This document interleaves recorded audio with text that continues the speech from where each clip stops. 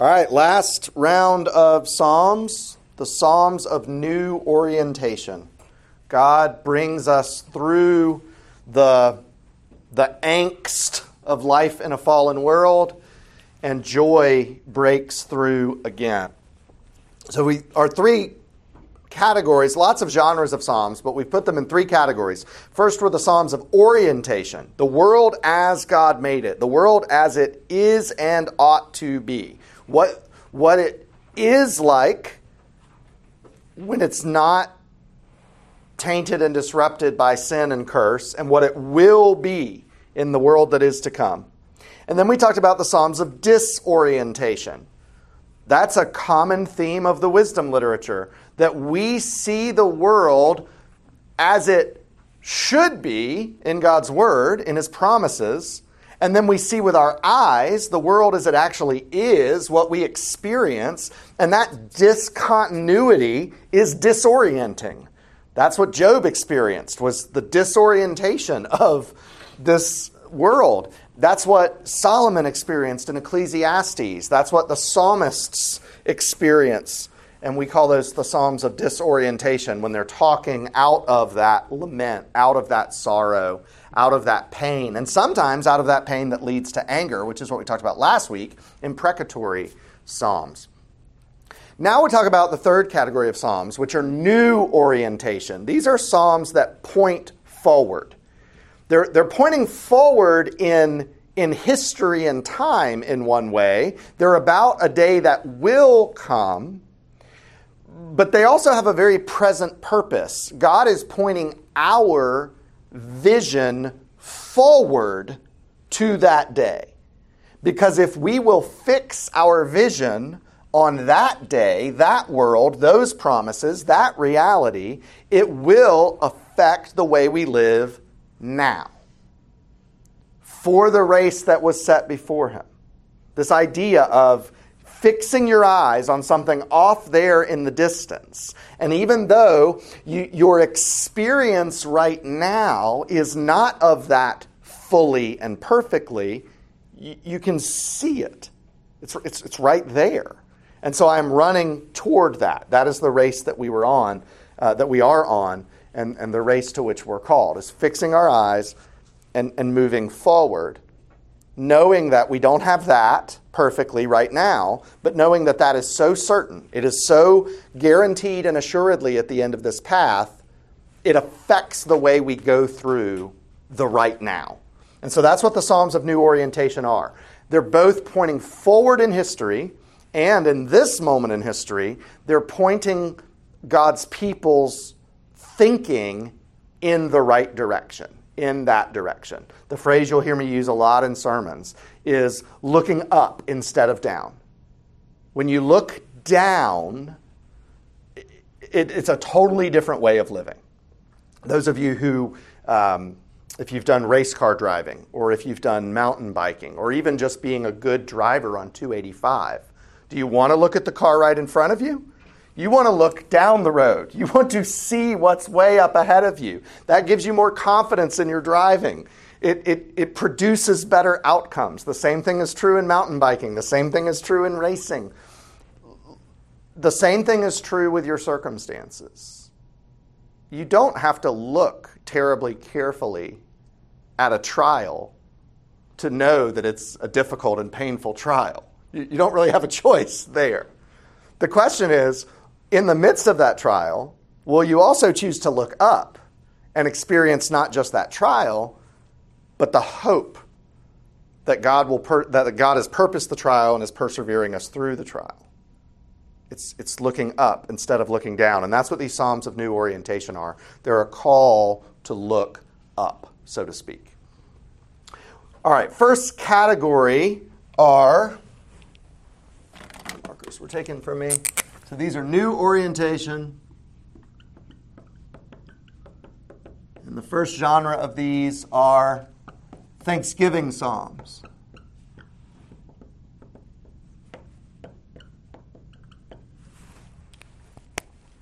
What do Thanksgiving Psalms do? Yes. They express gratitude for what God has done. Many of the Thanksgiving Psalms are specific and direct responses to a lament. I had this trial. I called out to God for this specific help. God heard me and answered me. I am grateful for that. Many of the Thanksgiving Psalms are sort of the other side of a time of trial, the other side of a lament. Nick, turn to Psalm 18. Noah, turn to Psalm 30. John, turn to Psalm 34.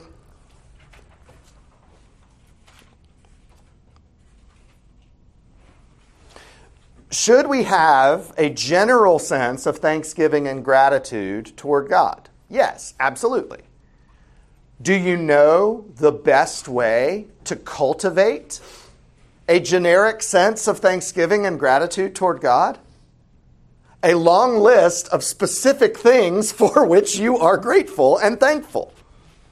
The specificity, so I've encouraged, I'm not a journal keeper, but I try to encourage people, keep a prayer journal, what you prayed for, and go back and mark when God answered. Because there are going to be times where you're like the psalmist calling out in lament that your prayers bounce off the ceiling and God doesn't hear you. And you're going to be able to go back and look at this physical list of all the times where very clearly God heard you.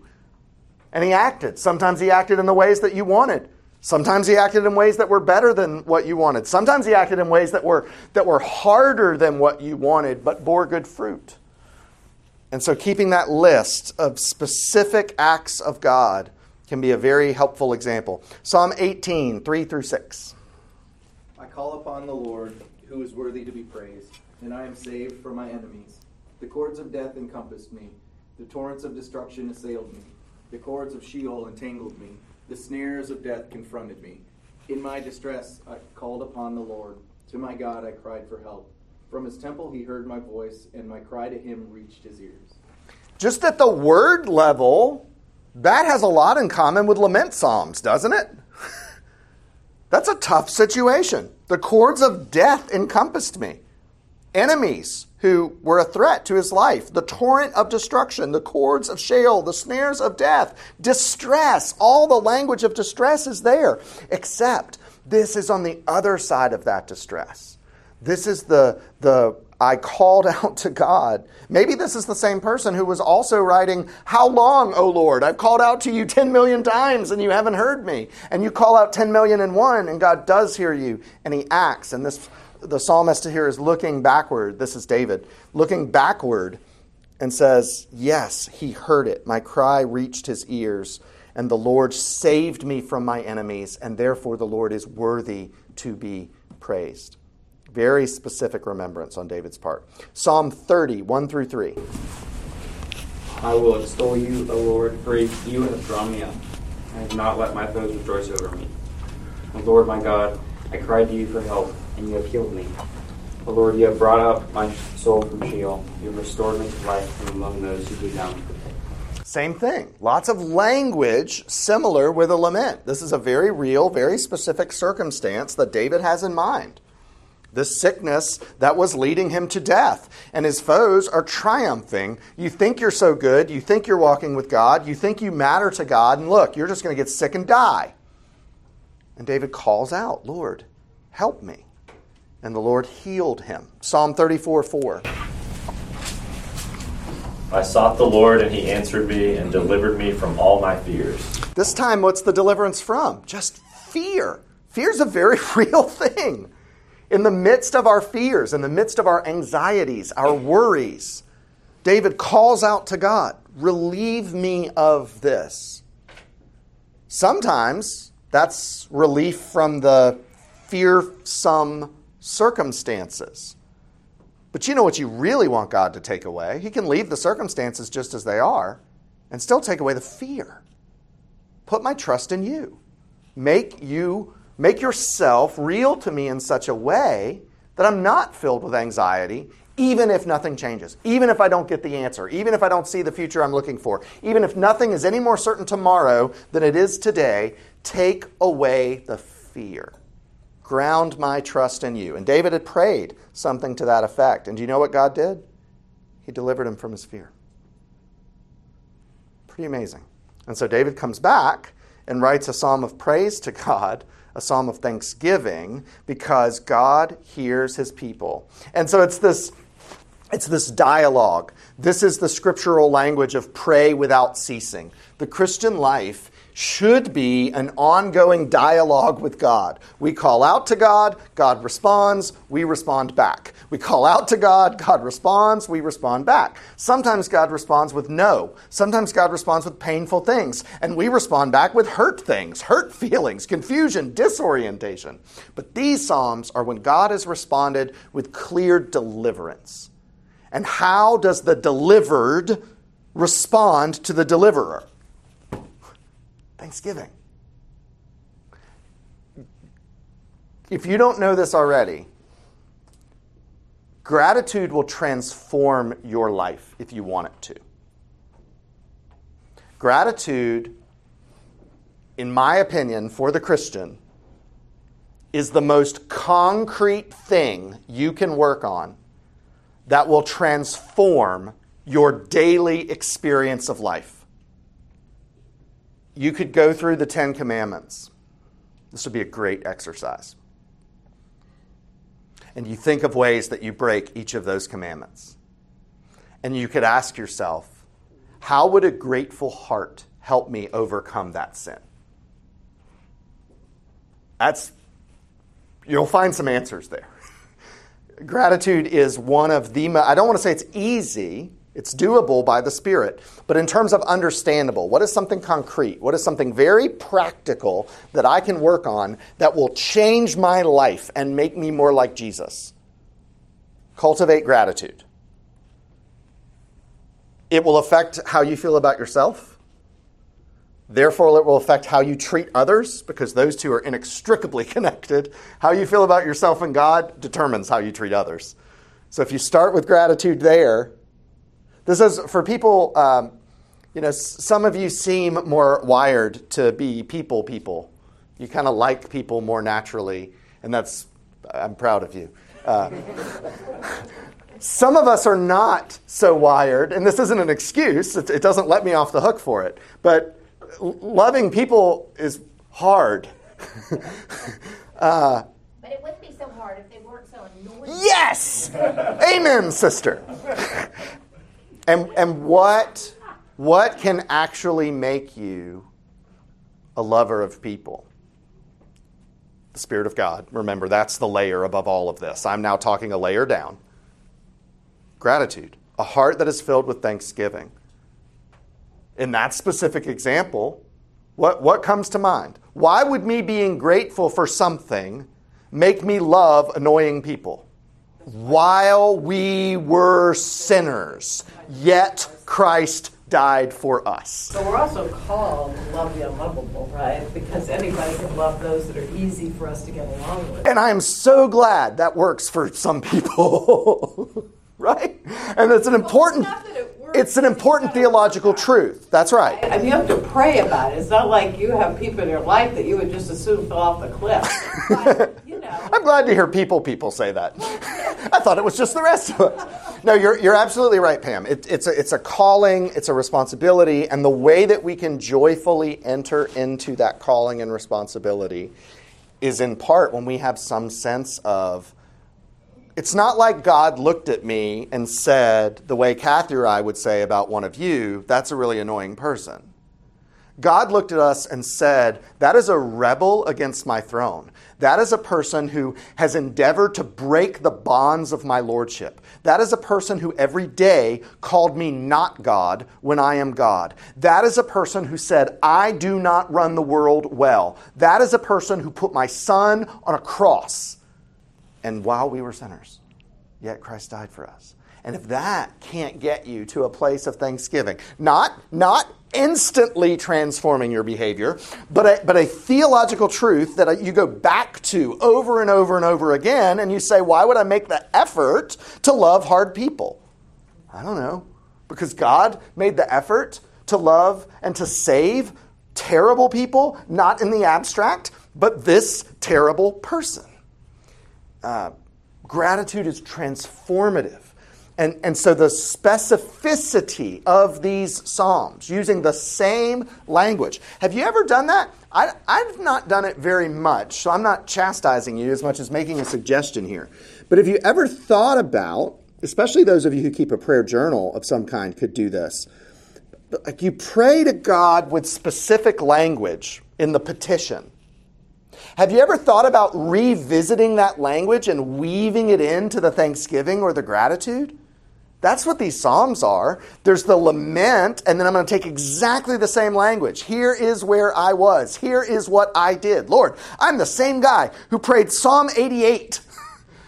Everything is dark. Everything is bleak. Nothing will ever be good again, and you are the problem. And let me take exactly that same language and say, even when I could not utter one word of hope, yet you heard me. Even when my prayer lacked one breath of praise and thanksgiving, yet you heard my cry. And here's what you did. Absolutely transformative what this can do. A great example, we're going to read the whole thing, but we're going to read it in chunks because it's long. But turn to 107. So my pedagogical purpose, my teaching purpose today, lots of things I want to show you about these types of songs. But my pastoral purpose is very much to encourage you toward a life of specific thanksgiving. Speak with gratitude specifically for specific things. In your prayers, in your conversations, at your dinner table, to yourself when you're in the car or the shower. Think gratitude. Not play pretend. And everything is great. And no, I didn't say everything was great.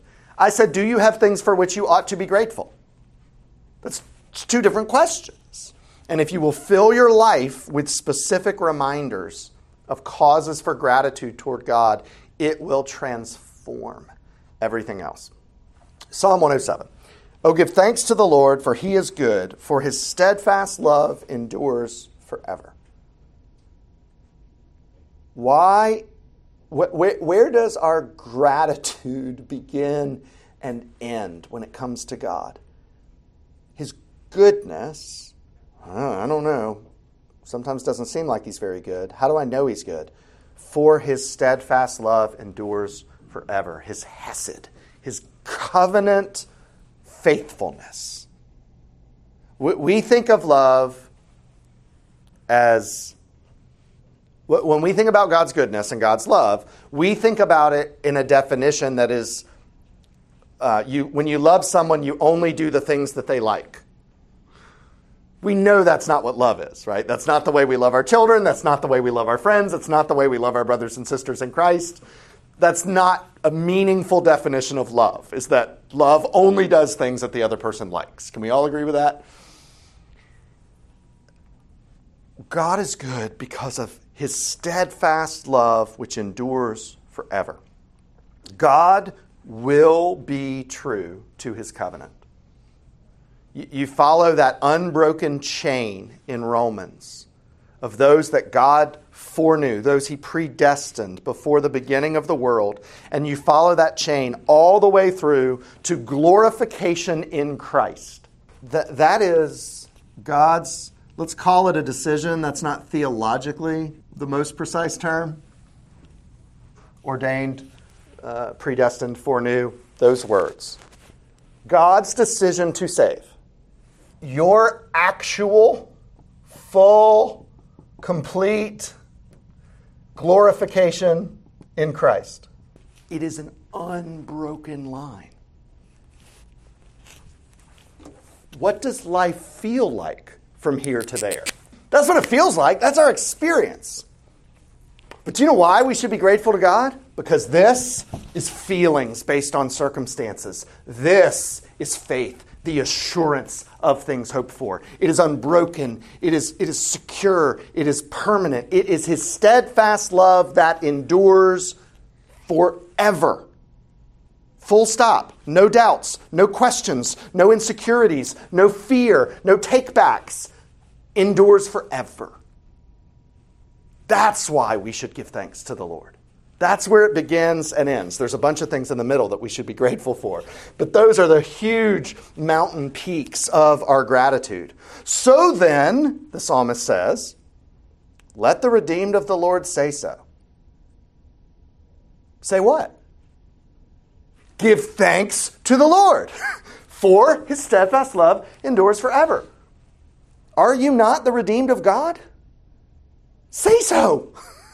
Say that his steadfast love endures forever. Give thanks to the Lord with your actual thoughts and words, whom he has redeemed from trouble and gathered in from the lands, east and the west, north and the south. Some wandered in desert ways, finding no way a city to dwell in. Hungry and thirsty, their soul faded within them.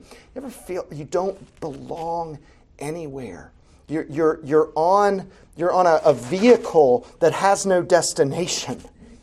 It's not getting anywhere. You wouldn't know where to go. You could turn this way or that, but who cares? There's no specific destination in mind. There's no vision of settledness, of home, that any one of these turns will be right. Then they cried to the Lord in their trouble, and he delivered them from their distress. He led them by a straight way till they reached a city to dwell in. You can spend the rest of this Lord's Day meditating on those 8 verses. And you wouldn't exhaust them. You take every one of these verses and you just, what you're in general, it doesn't matter. Take these verses and look at your life through the lens of them. It's such an honest what the Christian life is. There's trouble here.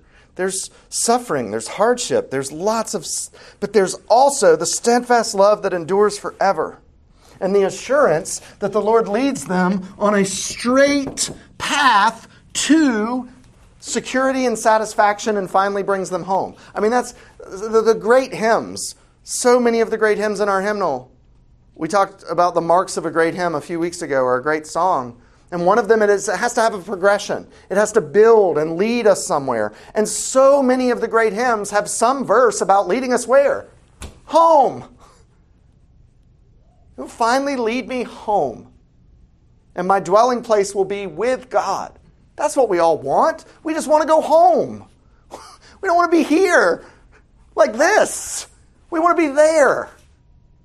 And we have this absolute assurance that God is taking us on what is for him a straight line path there. Give thanks to the Lord, for he is good. Verse 8, let them thank the Lord for his steadfast love, for his wondrous works to the children of man. He satisfies the longing soul. The hungry soul he fills with good things.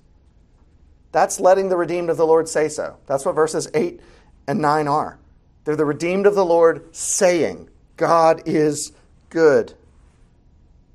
10, some sat in darkness and in the shadow of death, prisoners in affliction and in irons, for they had rebelled against the word of God. This isn't physical chains. This is spiritual chains, spiritual irons in which they are bound.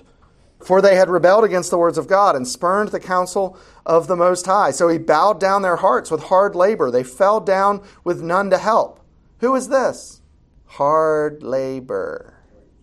Yes, God's people in Egypt. All the world had done this. All the world had rebelled against God. All the world's in spiritual chain. And the world is suffering under the curse of God from Adam and Eve's rebellion. And they're in these spiritual chains. And then what did they do in Egypt? They cried out to God for help. And Scripture tells us all over the place that God heard the cries of his people. He delivered them from their distress. The Exodus is a real physical, tangible, historical event that has always pointed to a real spiritual event and reality, that God is the deliverer of a people who walk in darkness and were under the weight of condemnation of their rejection of God, and God freed them from it. He brought them out of the darkness of the shadow of death and burst their bonds apart. This is such a great connection. Psalm 2, which is the sermon today, is a kingship psalm. What are the rulers of the earth and the kings of the earth? What do they say they're going to do at the beginning? They're going to burst the bonds apart. I will free myself, because God is the real slave master here. And what happens to people who free themselves from the lordship of God?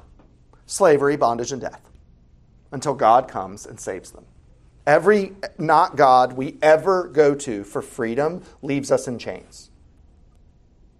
Every not God will leave you in chains. They cried out to the Lord in trouble, and he delivered them in their distress. So, let the redeemed of the Lord say so. Verse 15, let them thank the Lord for his steadfast loves, for his wondrous works to the children of man. He shatters the doors of bronze and cuts in two the bars of iron.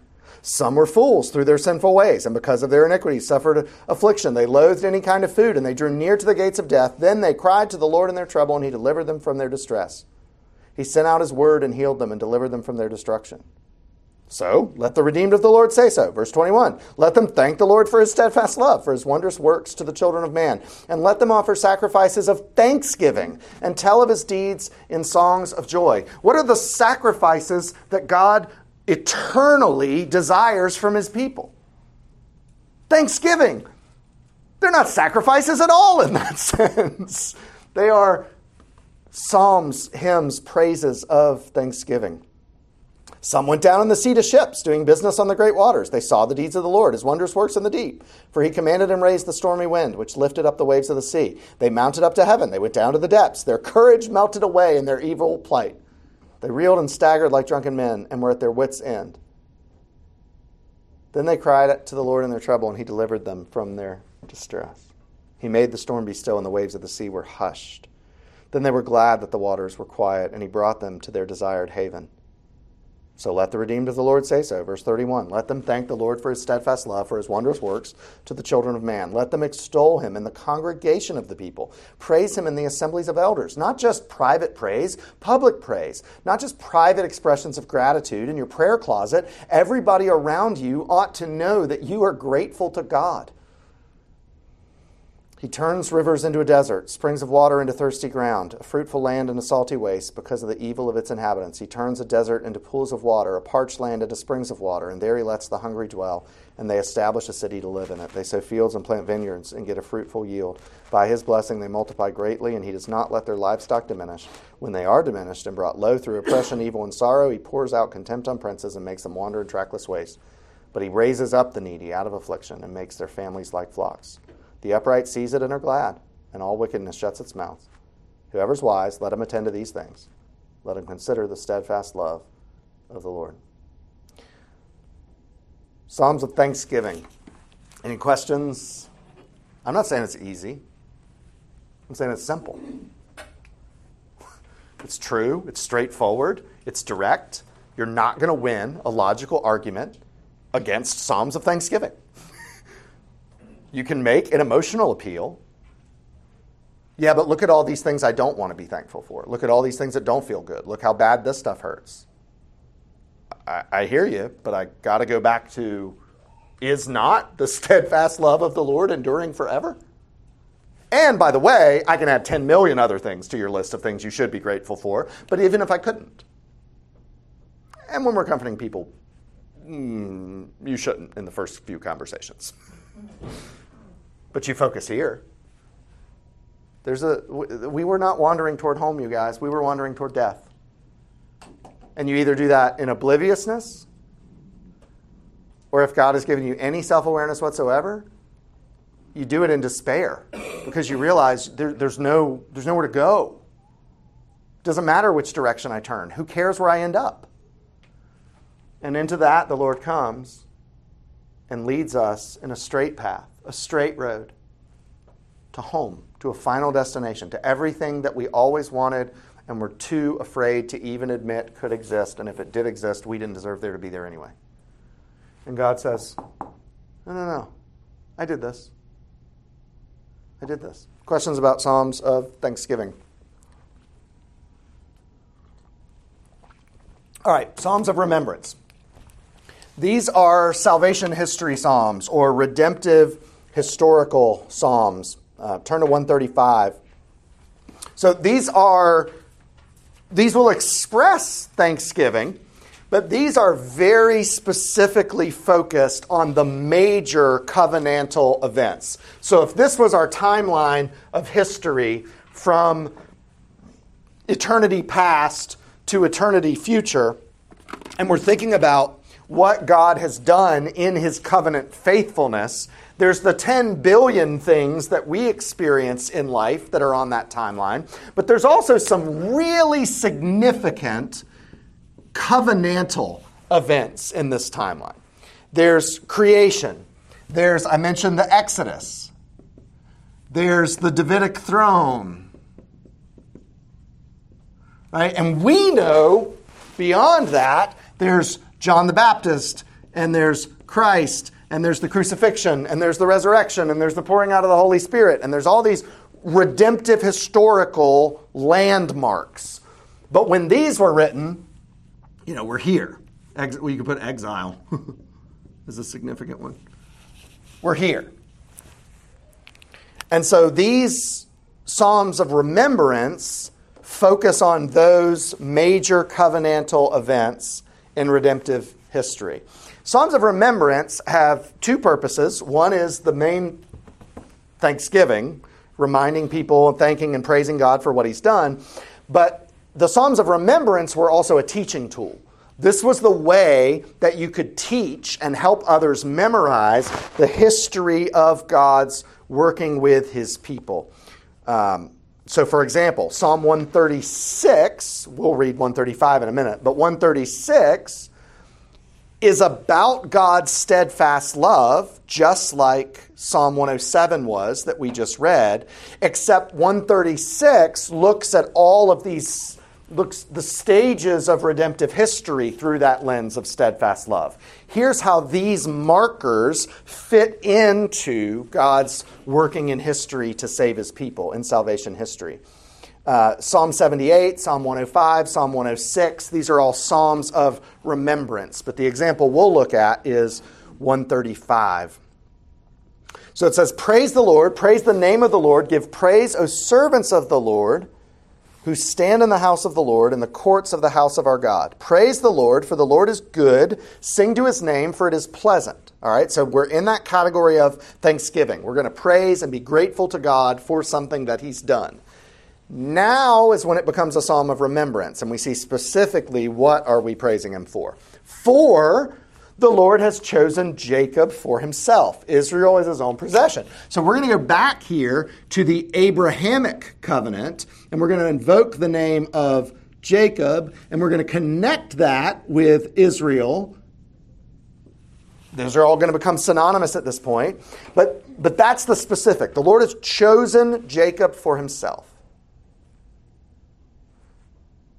For I know the Lord is great, and that our Lord is above all gods. Whatever the Lord pleases he does, in heaven and on earth, in the seas and all deeps. He it is who makes the cloud rise at the end of the earth, who makes lightnings for the rain, and brings forth wind from the storehouses. God does whatever he wants. Did he have to, was he required to make a covenant with Abraham? No, he wasn't required to make a covenant with anybody. He did not have to. He does as he pleases, is the point of that language.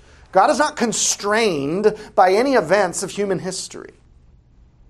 And yet, that God who does whatever he pleases, what was he pleased to do?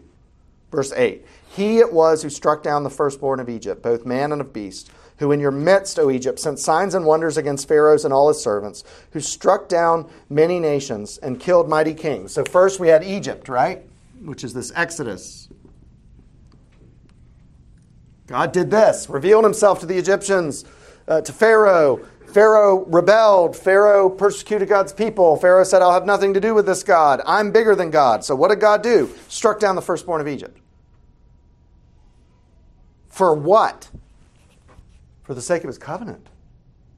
He did it for the sake of his covenant. The God who does as he pleases struck down the firstborn of Egypt for the sake of a covenant he didn't even have to make. He does what he pleases. And he does mighty works for the sake of his covenant. Verse 10, struck down many nations, killed mighty kings, the Amorites, Bashan, Canaan, and gave their land as a heritage to his people Israel. Oh, how important is the land in the Old Testament? Did God have to give them a land? No. You know what they deserved? To wander in that desert until all of them perished and they stopped being. But what did he do? He led them out of that wilderness and he gave them a land. How did he get the land? Well, he overthrew lots of mighty kings and took their territories. Why? For the sake of his covenant that he didn't even have to make, because God does as he pleases. Your name, O Lord, verse 13, endures forever. Your renown, O Lord, throughout all the ages. For the Lord will vindicate his people and have compassion on his servants. The idols of the nations, have they ever done this? Did the idols ever make a covenant? Did the idols ever free their people from bondage in Egypt? Did the idols ever feed them in the wilderness? Did the idols ever lead them into the land of promise? No. The idols have not done this. They're silver and gold, the work of human hands. They have mouths but do not speak, eyes but do not see, ears but do not hear, nor is there any breath in their mouths. Those who make them become like them, so do all who trust in them. What do those who trust in them become what? You make all the other true but funny statements, right? They become dumb. But what's the point here?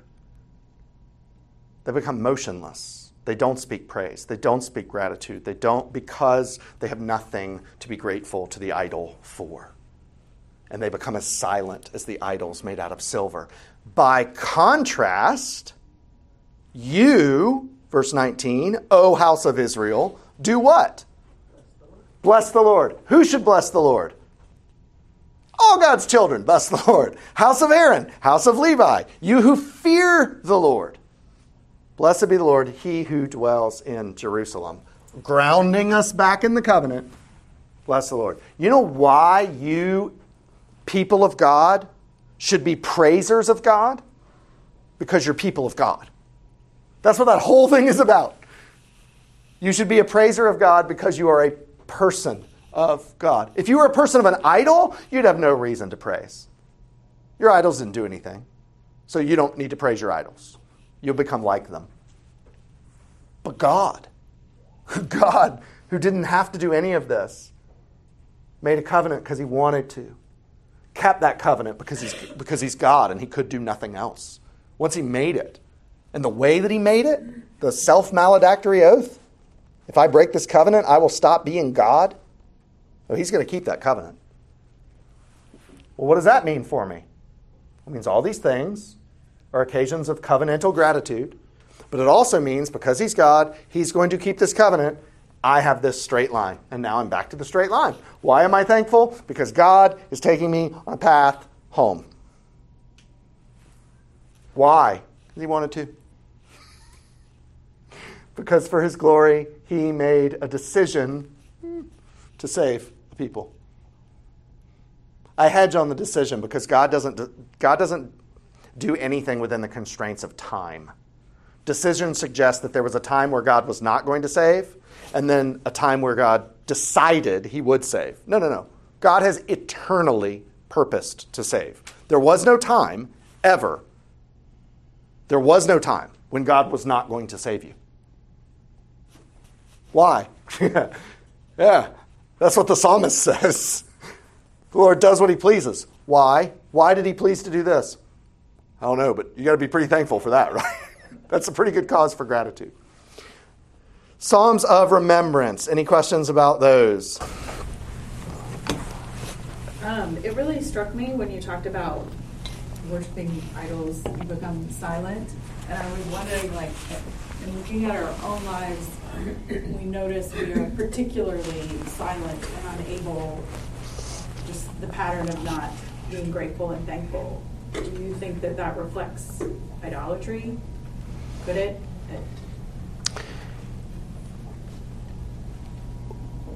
We don't have much trouble in life being enthusiastic about what's really important to us. Sports, movies, celebrities, jokes, friends, games, good meals. We seem to have the ability to be enthusiastic about what matters a lot to us. And so when we are not very enthusiastic about gratitude and praise toward God, I think, yes, it does suggest that there are things in our life that are more important to us than God. And I think there's a cyclical nature to this. If you're not praising and grateful to God privately, you're not going to be a great public worshiper. And if you're not a great public worshiper, participating in the service, receiving the grace from God that comes only through corporate worship, God gives us grace in tons of ways. But there is a kind of grace that only comes through corporate worship. Don't blame me, blame God. And if you're not availing yourself of that grace, you're missing some of the fuel that you need to praise God during the week, privately and individually. So I think, yes, there's an opportunity there for a virtuous cycle, and there's also an opportunity for our idols to be exposed. Praise is enthusiasm toward God. Genuine enthusiasm, not fabricated, but genuine enthusiasm toward God. That's what praise is.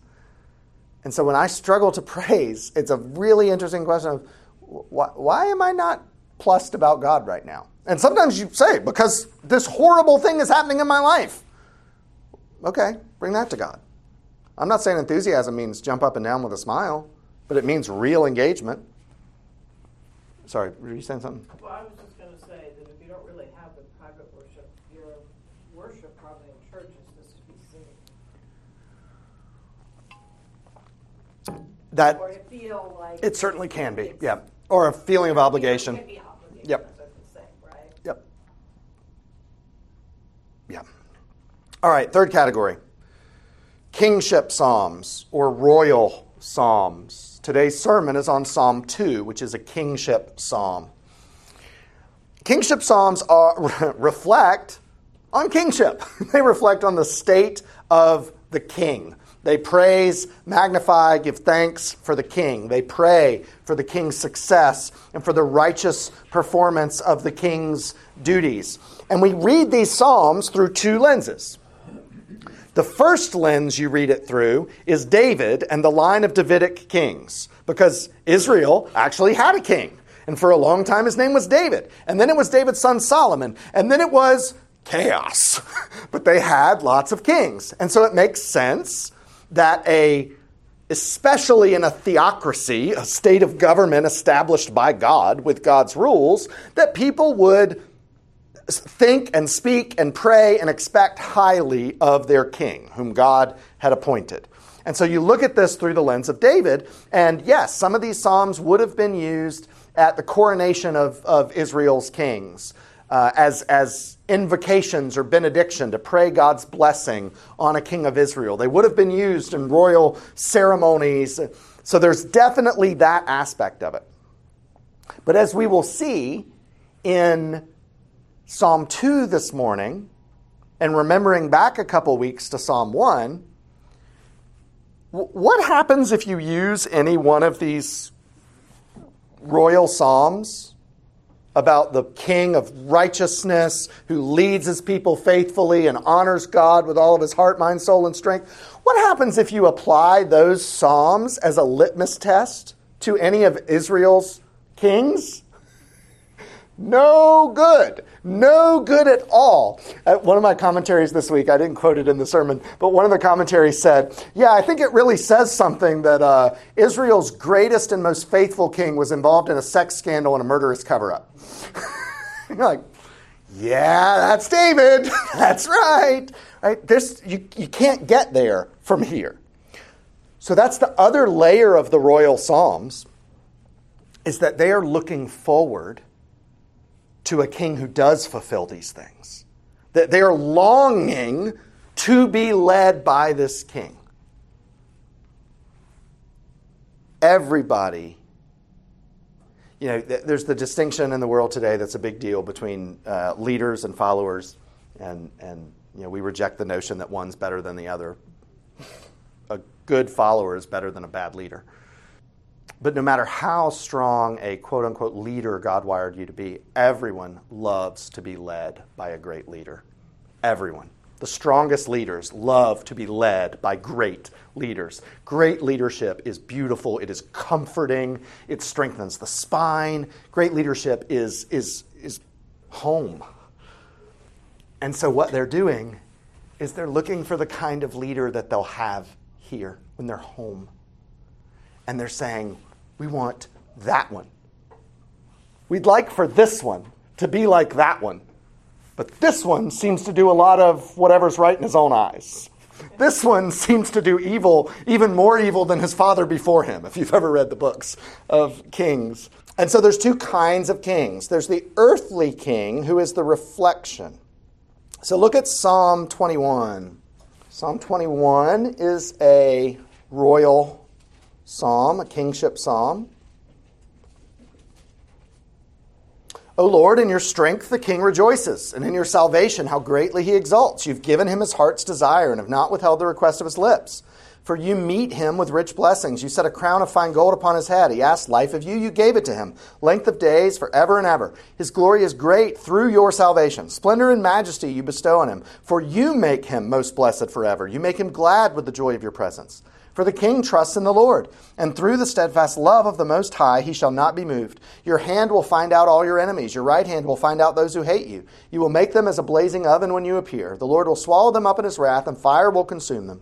You will destroy all their descendants from the earth, and their offspring from among the children of man. Though they plan evil against you, though they devise mischief, they will not succeed. For you will put them to fight. You will aim their faces with your bows. Be exalted, O Lord, in your strength. We will sing and praise your power. So you see what that one did. It started with the king. Let's say some great stuff about the king. We want the king. But then the more it talks about the king, it's like, well, the king is strengthened by God. The king is saved by God. The king is empowered by God. And then by the end of the psalm, you're like, yeah, so let's just praise God instead, because God's better than the king.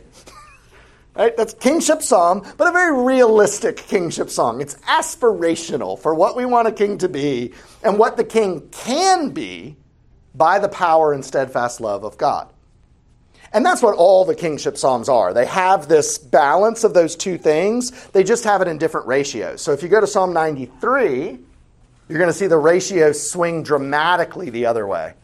The Lord reigns. He is robed in majesty. The Lord is robed. He has put on strength as his belt. Yes, the world is established. It shall never be moved. Your throne is established from of old. You are from everlasting. The floods have lifted up, O Lord. The floods have lifted up their voice. The floods lift up their roaring.